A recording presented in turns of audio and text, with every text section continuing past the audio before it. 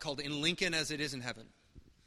In Lincoln as it is in heaven. And we pull that from the Lord's Prayer, right? Our Father in heaven, hallowed be thy name. Thy kingdom come, thy will be done, on earth as it is in heaven. And for us specifically, where God has us, in Lincoln as it is in heaven. And so that's a prayer we're going to be praying this whole series. And in this series, we're going to be talking about what it means to be a church for our city. We're going to be talking about the kingdom of God. You know, Jesus said some interesting things when he talked about the kingdom of God.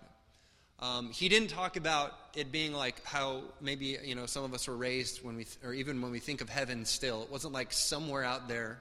The kingdom of God was not like otherworldly, floaty, cloudy otherness, you know. He talked about it being here, like in our midst, right? Jesus said the kingdom of God is at hand. He said that over and over and over and over. He said the kingdom of God is in your midst. He said the kingdom of God is like a mustard seed, right? It starts out very small. And then God grows it until it's all consuming. Right? And so in this series, we're talking about what does it look like to be a church for our city. Right? If God's kingdom was to be ushered in and be present here, what would that maybe look like? And what is our part in that? Right? And so this morning, as we roll into this series and as we start this, we're going to start where I think we have to start. You know, last week when we introduced it, the big idea in the series, we began with prayer. And this morning as we begin this series, I think we've got to start with prayer and the role of prayer. Right? And so we talked about prayer a ton at Mosaic in our short 3 years. Every year we've actually done a series on prayer. And last year we actually did 30 videos over 30 days, each on prayer. So I feel like I've taught on prayer like 30, 40 times since we've started. After a while, you just start running out of things to say, you know? Because if you grew up around church, or if you've been around church really for any period of time, like you get the gist of prayer. You know, nobody has to tell you that you pray. Pretty much everybody prays, right? Unless you're a really angry atheist and you've never been in a foxhole, you know, maybe you don't pray. But the rest of us do, right? And so when we talk about prayer, you got to know, like, this is not going to be one of those messages where you walk around, or walk out after and you're like, I've never thought of that before, right? That is completely new information. That's not really what this morning is about. When we talk about prayers as church, really what it is it's reminding ourselves of what we so often forget. And so this morning really is just a call back to prayer, right? And I would think most of us would probably, if we were really honest, and we could all get coffee together somehow, which we really can't, but if we could, around a table, I think probably most of us would admit, for those of us who believe in God and believe that prayer is an actual thing, I think most of us would admit that when it comes to prayer, we drop the ball. Can I say that? Like, I think most of us would admit that we don't pray as much as we feel like we probably should pray. So can we all get on the same kind of page with that this morning? So the reality this morning is I'm talking about prayer in a room full of people, most of which probably don't pray as much as they should. So let's just get that out of the way on the front end and get off the hamster wheel of guilt and shame, right? And so we can have a profitable conversation. Because what I don't want you to walk out of here this morning is with your head held low, thinking, well, Aaron said I should pray more, so I guess I should pray more. You know, that's not what I want. It's not the goal. Right? The goal really is I want all of us to walk out reminded of what an incredible privilege and invitation it is from an all-sovereign God saying, ask me. Come and ask me. Please, would you come and ask me? Right, and have a vision for the role, the unique role that prayer plays when it comes to ushering in the kingdom of God. Right, but also with a warning of a very dangerous implication to praying this particular prayer together, which we will be in this series. All right, so to begin with, I want to remind you of something that you already know. Prayer is important because things are not as they seem. Right, when I look around at the lives of most of us, most of the Christians that I know, and myself included, this is confessional, most of us live with a certain kind of casualness when it comes to life. Not a lot of urgency, just kind of we're busy, but that's not the same as urgent, right? We're busy, we have a lot of irons in the fire, our schedule is full. Urgent is when you can put all that stuff aside for what's most important. I don't see a lot of urgency. And I think part of that is because we live in a really great city, right? And I love living in the city. You guys ever pay attention, the lists that Lincoln keeps popping up on, national lists, right? New businesses. I think we're named the best run city in the U.S. according to a recent list. You name it. There's a lot of, one of the safest cities. It's just a great city. Right? During the recession, right, when a lot of cities were really feeling the pain, we were still building all kinds of new things. Right? Lincoln's a great place to be. But if there's a negative side to that, right, it's that it promotes like a certain casualness. Like life is really comfortable in Lincoln because it's such a great city. And we can start to think that we live in a peaceful time, or that this is a peacetime. But the scriptures give us a very, very different picture of what's actually going on.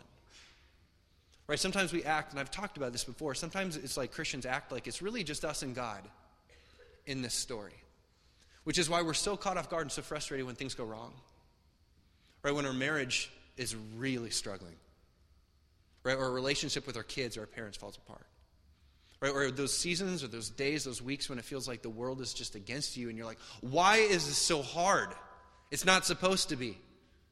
Right? God, and then we turn to God and say, God, how in the world can you let this happen? As if God was behind it. And I would suggest to you that oftentimes God is not behind it. All right? God never desires for sin to happen. Some of our deepest wounds and hurts and struggles are a result of sin. All right? There's another player, there's another character that's a part of our story. Things are not as they seem. This is not a peacetime. Biblically, the scriptures point to is not that we were born into peace, but that we were born into a war zone. All right, and so I want to read what is probably the most well-known passage when it comes to this particular point. It's Ephesians 6, verses 10 through 12. It says this. It says, finally, be strong in the Lord and in his mighty power. Put on the full armor of God so that you can take your stand against the devil's schemes. For our struggle is not against flesh and blood, but against the rulers, against the authorities, against the powers of this dark world, against the spiritual forces of evil in the heavenly realms. All right, whether you recognize it or not, whether you believe it or not, there's a lot more going on than you see with the naked eye. Right? You ever see those westerns where there's like the shootout in the town square and you got bullets coming from everywhere, and then there's the guy behind the barrel who's like ducking and the bullets are hitting the barrel and going overhead? Right? The biblical picture is that's what you were born into. You and I were born behind the barrel. And the bullets have been flying since the moment that you were born. Right? And I'm not going to try to convince you of this. I don't have time for that this morning. We did a series around this idea called The Walking Dead last year. Right? And so if you want to dig in a little bit more, I challenge you if you don't believe it. Right? But this morning it's just to state that biblically this is real. This is true. Right? Wednesday night, Megan and I were watching, we watched The Usual Suspects. I don't know if you guys have seen that. Great 90s movie. It's on Netflix. It's like 96. Kevin Spacey is awesome. And there's a very famous line that comes from this movie. And I've quoted it before. And it's quoted a couple different times in the movie. It's like the big idea of the film. Right? And Kevin Spacey, he says, the greatest trick that the devil ever pulled was convincing the world that he didn't exist. The greatest trick the devil ever pulled was convincing the world that he didn't exist. Right? We as Westerners don't often believe in Satan and the devil. Right? It's a part of pop culture. You'll find it on South Park. Right? You'll find it on Family Guy. You find it on The Simpsons. We laugh. Right? We're very skeptical of things we can't see or taste or touch or hear or measure. Right? We believe in science. We believe in reason. I get all that. But this morning, we just have to realize that biblically, that's not what the scriptures say. Whereas Scripture says words like this, 1 Peter 5, 8, and 9. Be watchful, for your adversary, the devil, prowls around like a roaring lion, seeking someone to devour. Right? Resist him. Right? One of my favorite verses by Jesus, one of my favorite things he ever said, he said, I've come so that they might have life and have it to the full. But right before that, in the same breath, he says, the thief, our enemy, the thief comes to steal, kill, and destroy. But I have come so that they might have life. The biblical pictures, there is a war going on at all times. And you and I are caught in the middle. And it has been going on long before Adam and Eve stepped on the scene. There is war in the heavens. There's war on earth. And it continues, a war for our hearts and our souls. Right? And so we pray because there is a battle and a war going on. And this is important for prayer specifically because when we come to see this and understand this, it changes the way that we pray. Right? Until we do, we will not pray as we ought. We won't see the real need for prayer in our daily lives, nor will we even come to know what real prayer actually can accomplish and what it actually looks like. Right? Ephesians 6, it talks about all the weapons that we have at our disposal. Right? So if you grew up in Sunday school, right, you made like the belt of truth and the sandals and the sword, and it's a great Sunday school illustration. Right? But after all those things, Paul says, you've been given all these things, so now pray, pray, pray, pray, pray, and don't you dare stop praying. It's in the same Greek sentence. Here's the weapons. Now pray. Why? It's because through prayer that these weapons are deployed. Without them, right, none of it's of any use. Right? We're dead in the water. I'll point this out really clearly. John 15:16. Jesus says this. He says, look, you did not choose me, but I chose and appointed you so that you might go and bear fruit that will last. And so that whatever you ask in my name, the Father will give you. Whatever you pray for in my name, the Father will give you. Right? Why does Jesus say this? Why will the Father give you whatever you pray in his name? Because they've been sent to bear fruit. Us, his disciples. The reason the Father gives us prayer is because we have a mission. Right? It is to aid us in that mission, in the fight. Right? I love the way that John Piper puts it, and he wrote this 25 years ago, but it's just as relevant for us today. This is what he says. He says, the number one reason why prayer malfunctions in the hands of believers is they try to turn a wartime walkie-talkie into a domestic intercom. Prayer is for the accomplishment of a wartime mission. It is as though the field commander, Jesus, called in the troops, gave them a crucial mission. Go and bear fruit, right? Usher in the kingdom of God. Push back the darkness. Be my people, the church, the hope of the world. Handed them a personal transmitter coded to the frequency of the general's headquarters and said, comrades, the general has a mission for you. And he aims to see it accomplished. And to that end, he has authorized me to give each of you personal access to him through these transmitters. And if you stay true to his mission and seek his victory first, he will always be as close as your transmitter, to give you tactical advice when you need it, and to send in air cover when you or your comrades need that. But what have Christians done? They stopped believing that we're in a war. There's no urgency, no watching, no vigilance, no strategic planning, just easy peacetime and prosperity. And what did they do with the walkie-talkie? They tried to rig it up as an intercom in their cushy houses and cars, not to call in firepower for conflict with a mortal enemy, but to ask the maid to bring in another pillow to the den. And he goes on, he says, we have so domesticated prayer that it's no longer, in many of our lives in churches, what it was created to be, a wartime walkie-talkie for the accomplishment of mission commands. And until we realize this, biblical teaching about the urgency of prayer and the vigilance of prayer and the watching in prayer and the perseverance in prayer and the danger of abandoning prayer, it will make no sense. It'll find no resonance in our hearts. Until we feel the desperation of a bombing raid or the thrill of a strategic offensive for the gospel, we will not pray in the spirit of Jesus.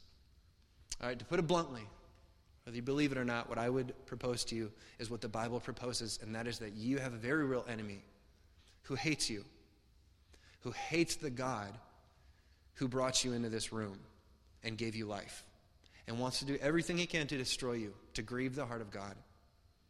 Right? And as long as he can convince you that he doesn't exist, and this is just fairy tale stuff, this is ridiculous, like developing country spiritual stuff, we've progressed past that. As long as he can keep you there, well, then you're going to keep doing what most of us do, and that is fighting with one another, thinking that our struggle is with flesh and blood.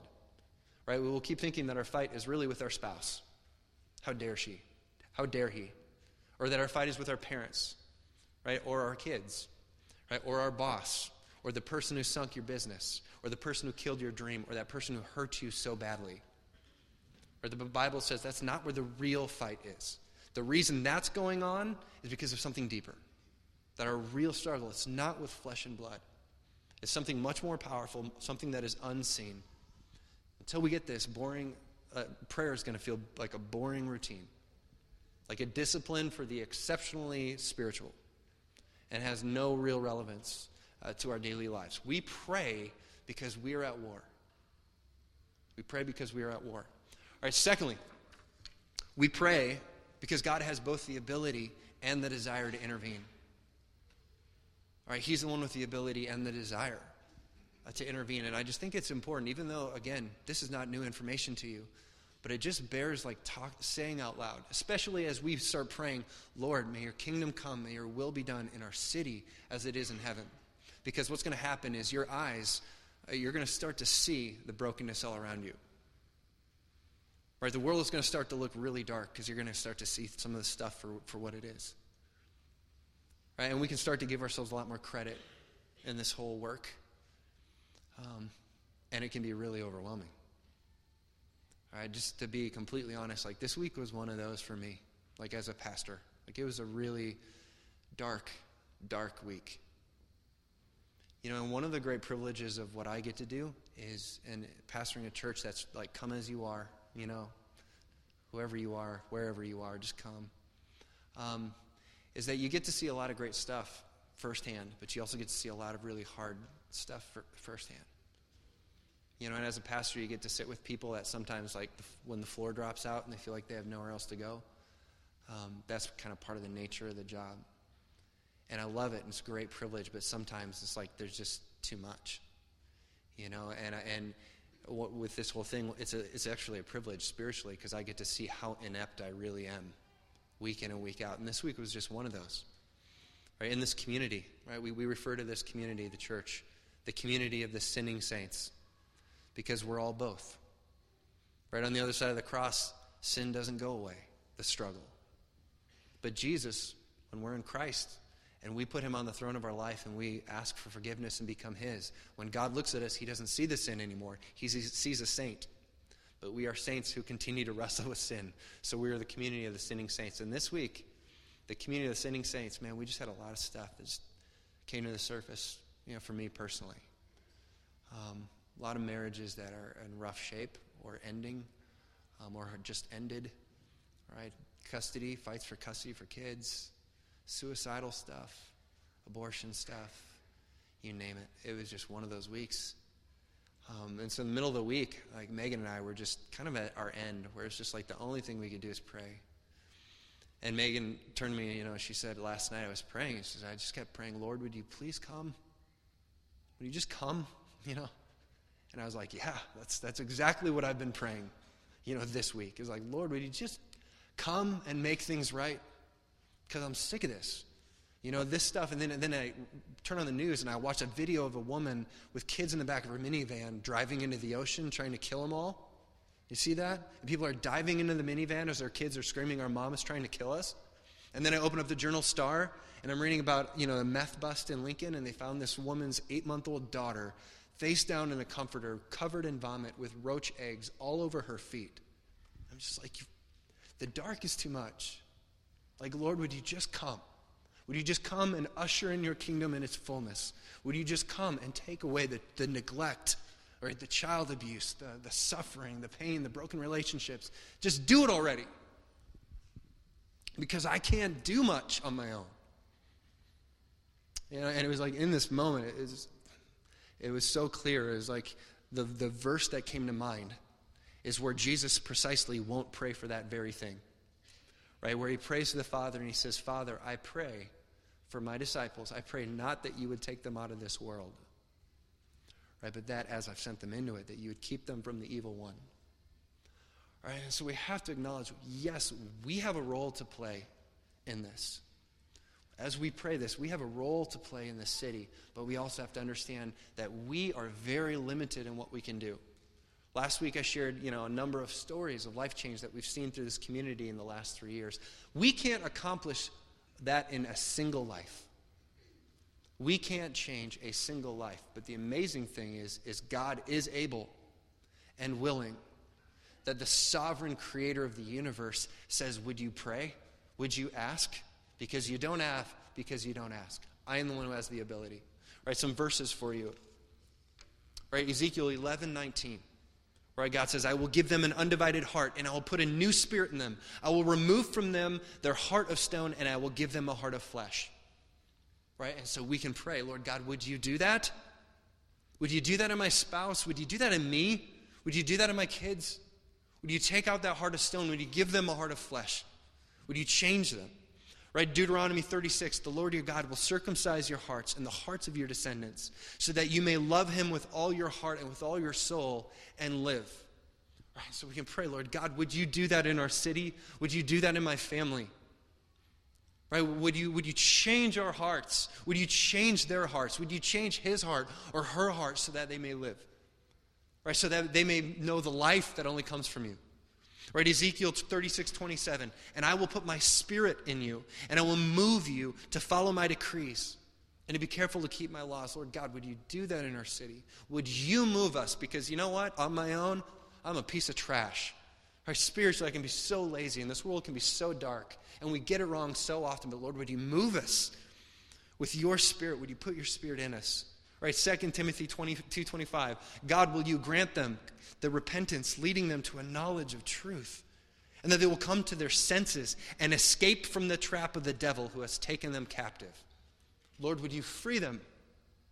Would you free our city as only you can? Right, Acts 16, the Lord opened her heart to respond to the message of the gospel. Lord God, would you open that heart? Would you open that heart? Would you open my heart? Would you open the heart of our city? I have a lot more verses, but I'm going to shut up now for your sake. We could go on and on and on. All that to say, God is the only one who can do that. And so we pray because he is the one who can do that.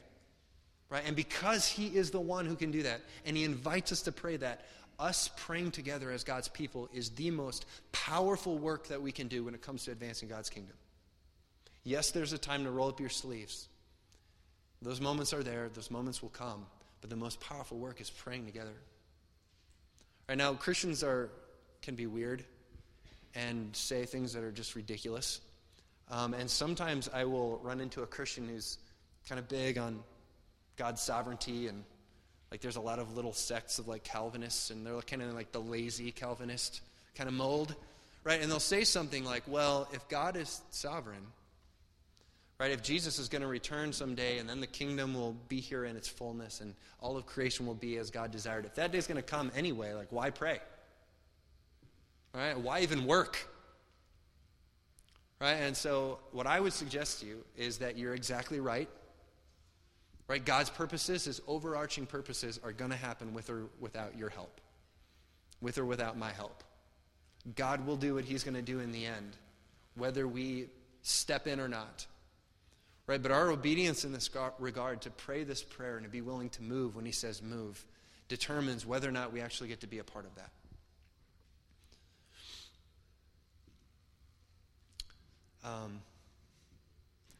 Because the thing is, here's the thing, the war, like I like this terminology, even though I tend to avoid war terminology.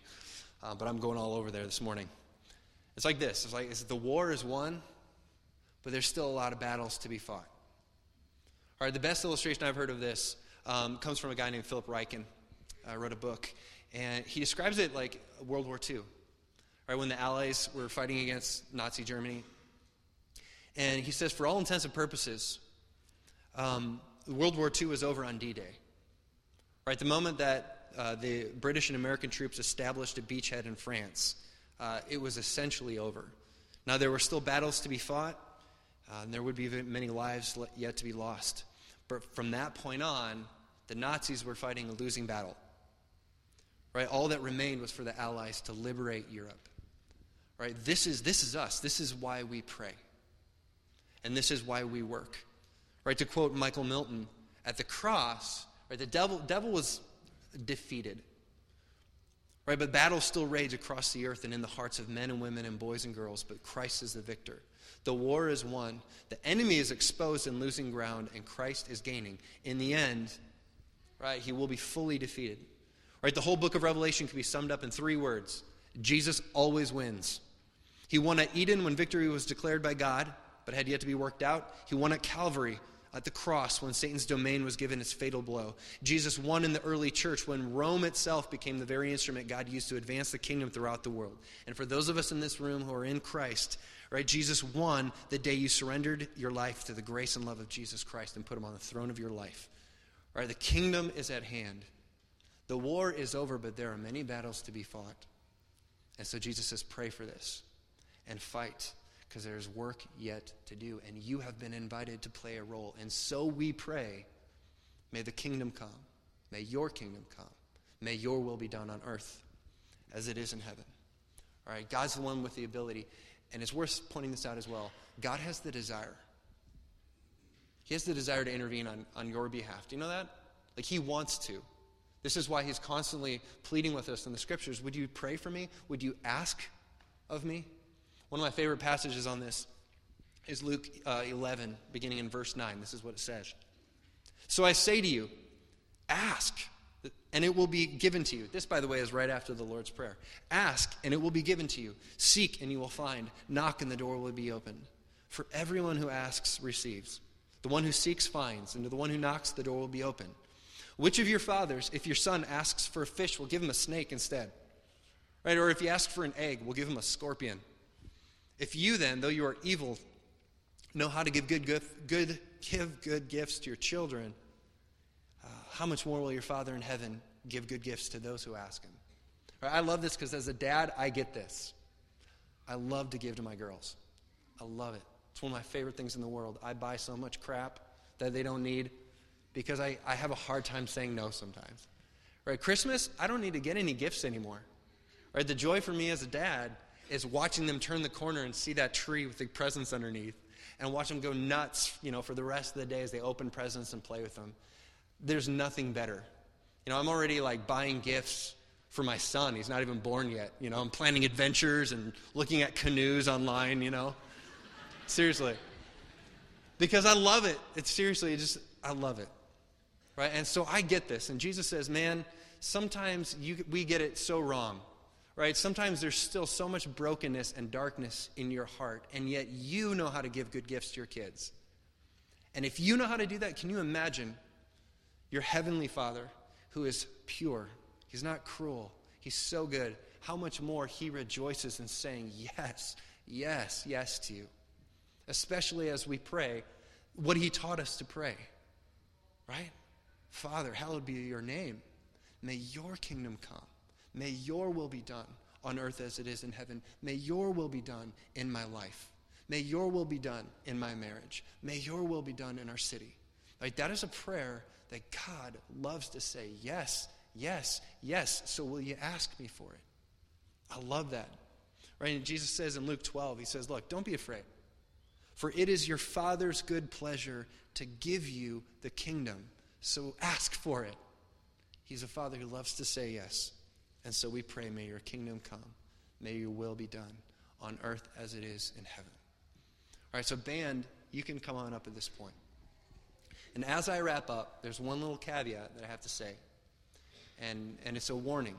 All right, and I have to warn you that this prayer that we are praying in this series can be a very dangerous prayer to pray. Prayer can be powerful because it can stir the heart of God. Right? The God who created all this and who rules sovereignly over his creation. Prayer can move his heart, especially when God's people come together and pray. Right? It can be powerful, but it can be dangerous because when you pray, you are opening yourself up for God to stir your heart and to begin to move you. Right? And I would suggest to you that prayer, more often than not, is less about getting God on board with our plans and God getting us on board with his. Right? It's less about us getting God to give us what we want and more about God moving and stirring our heart and soul for him to move us in line with what he wants and desires. Right? So here's the thing. If you pray this, Lord, may your kingdom come, may your will be done on earth as it is in heaven, in our city as it is in heaven, in my life as it is in heaven, God might say yes. Right? And in saying yes, he might call you to be a part of answering your own prayer. And that can be very dangerous. Right? Frederick Douglass, a very famous quote by him. He said, I prayed for 20 years, but received no answer until I prayed with my legs. God may call you to be a part of answering your own prayer with your legs, right? With your hands, with your feet. And that can be a very dangerous thing. Right? When we start praying, may your kingdom come, may your will be done on earth as it is in heaven, we start to ask dangerous questions like, what does the kingdom of God look like? Right? And we get this picture when Jesus comes back of what his kingdom and his fullness will be like. Right? There will be no more shame or human indignity. There will be no more tears, no more needless suffering or pain, no more death, no more poverty. Right? And so we start to ask, well, if that's what the kingdom of God looks like, then what does that look like here in our city? And that will mess a person up. Right? So I've been asking this question and praying this prayer as we get ready to roll into this series, and we're doing this. Right? And last week I mentioned, you know what, I think that if the church would rise up and be the church, we could do away with foster kids who have no loving home. That need could go away, that there could be not a single child in Lancaster County that's in need of a loving family. I believe that, but there's some implications to that, isn't there? Right? When God calls us to look after the orphans, what is the foster care system? Right? It's just circling orphans through the system with no family. Right? And so I'm starting to ask, maybe there's something for us there if there's a need. If the reflection of God's heart is that all kids are cared for and loved for in the context of a loving family, for those of us who are loving families, there might be a call there. God might start to answer that prayer, and we might be a part of answering that prayer. It's a very dangerous prayer. Right? And last week I also mentioned, right, the human trafficking that's going on up and down I-80 in our own backyard, right, at rest areas and truck stops. Right? And in my mind I'm thinking, you know what, I don't know a whole lot, but I know that in the kingdom of God, that doesn't happen. Right? Young girls are not used and abused like that in the kingdom of God.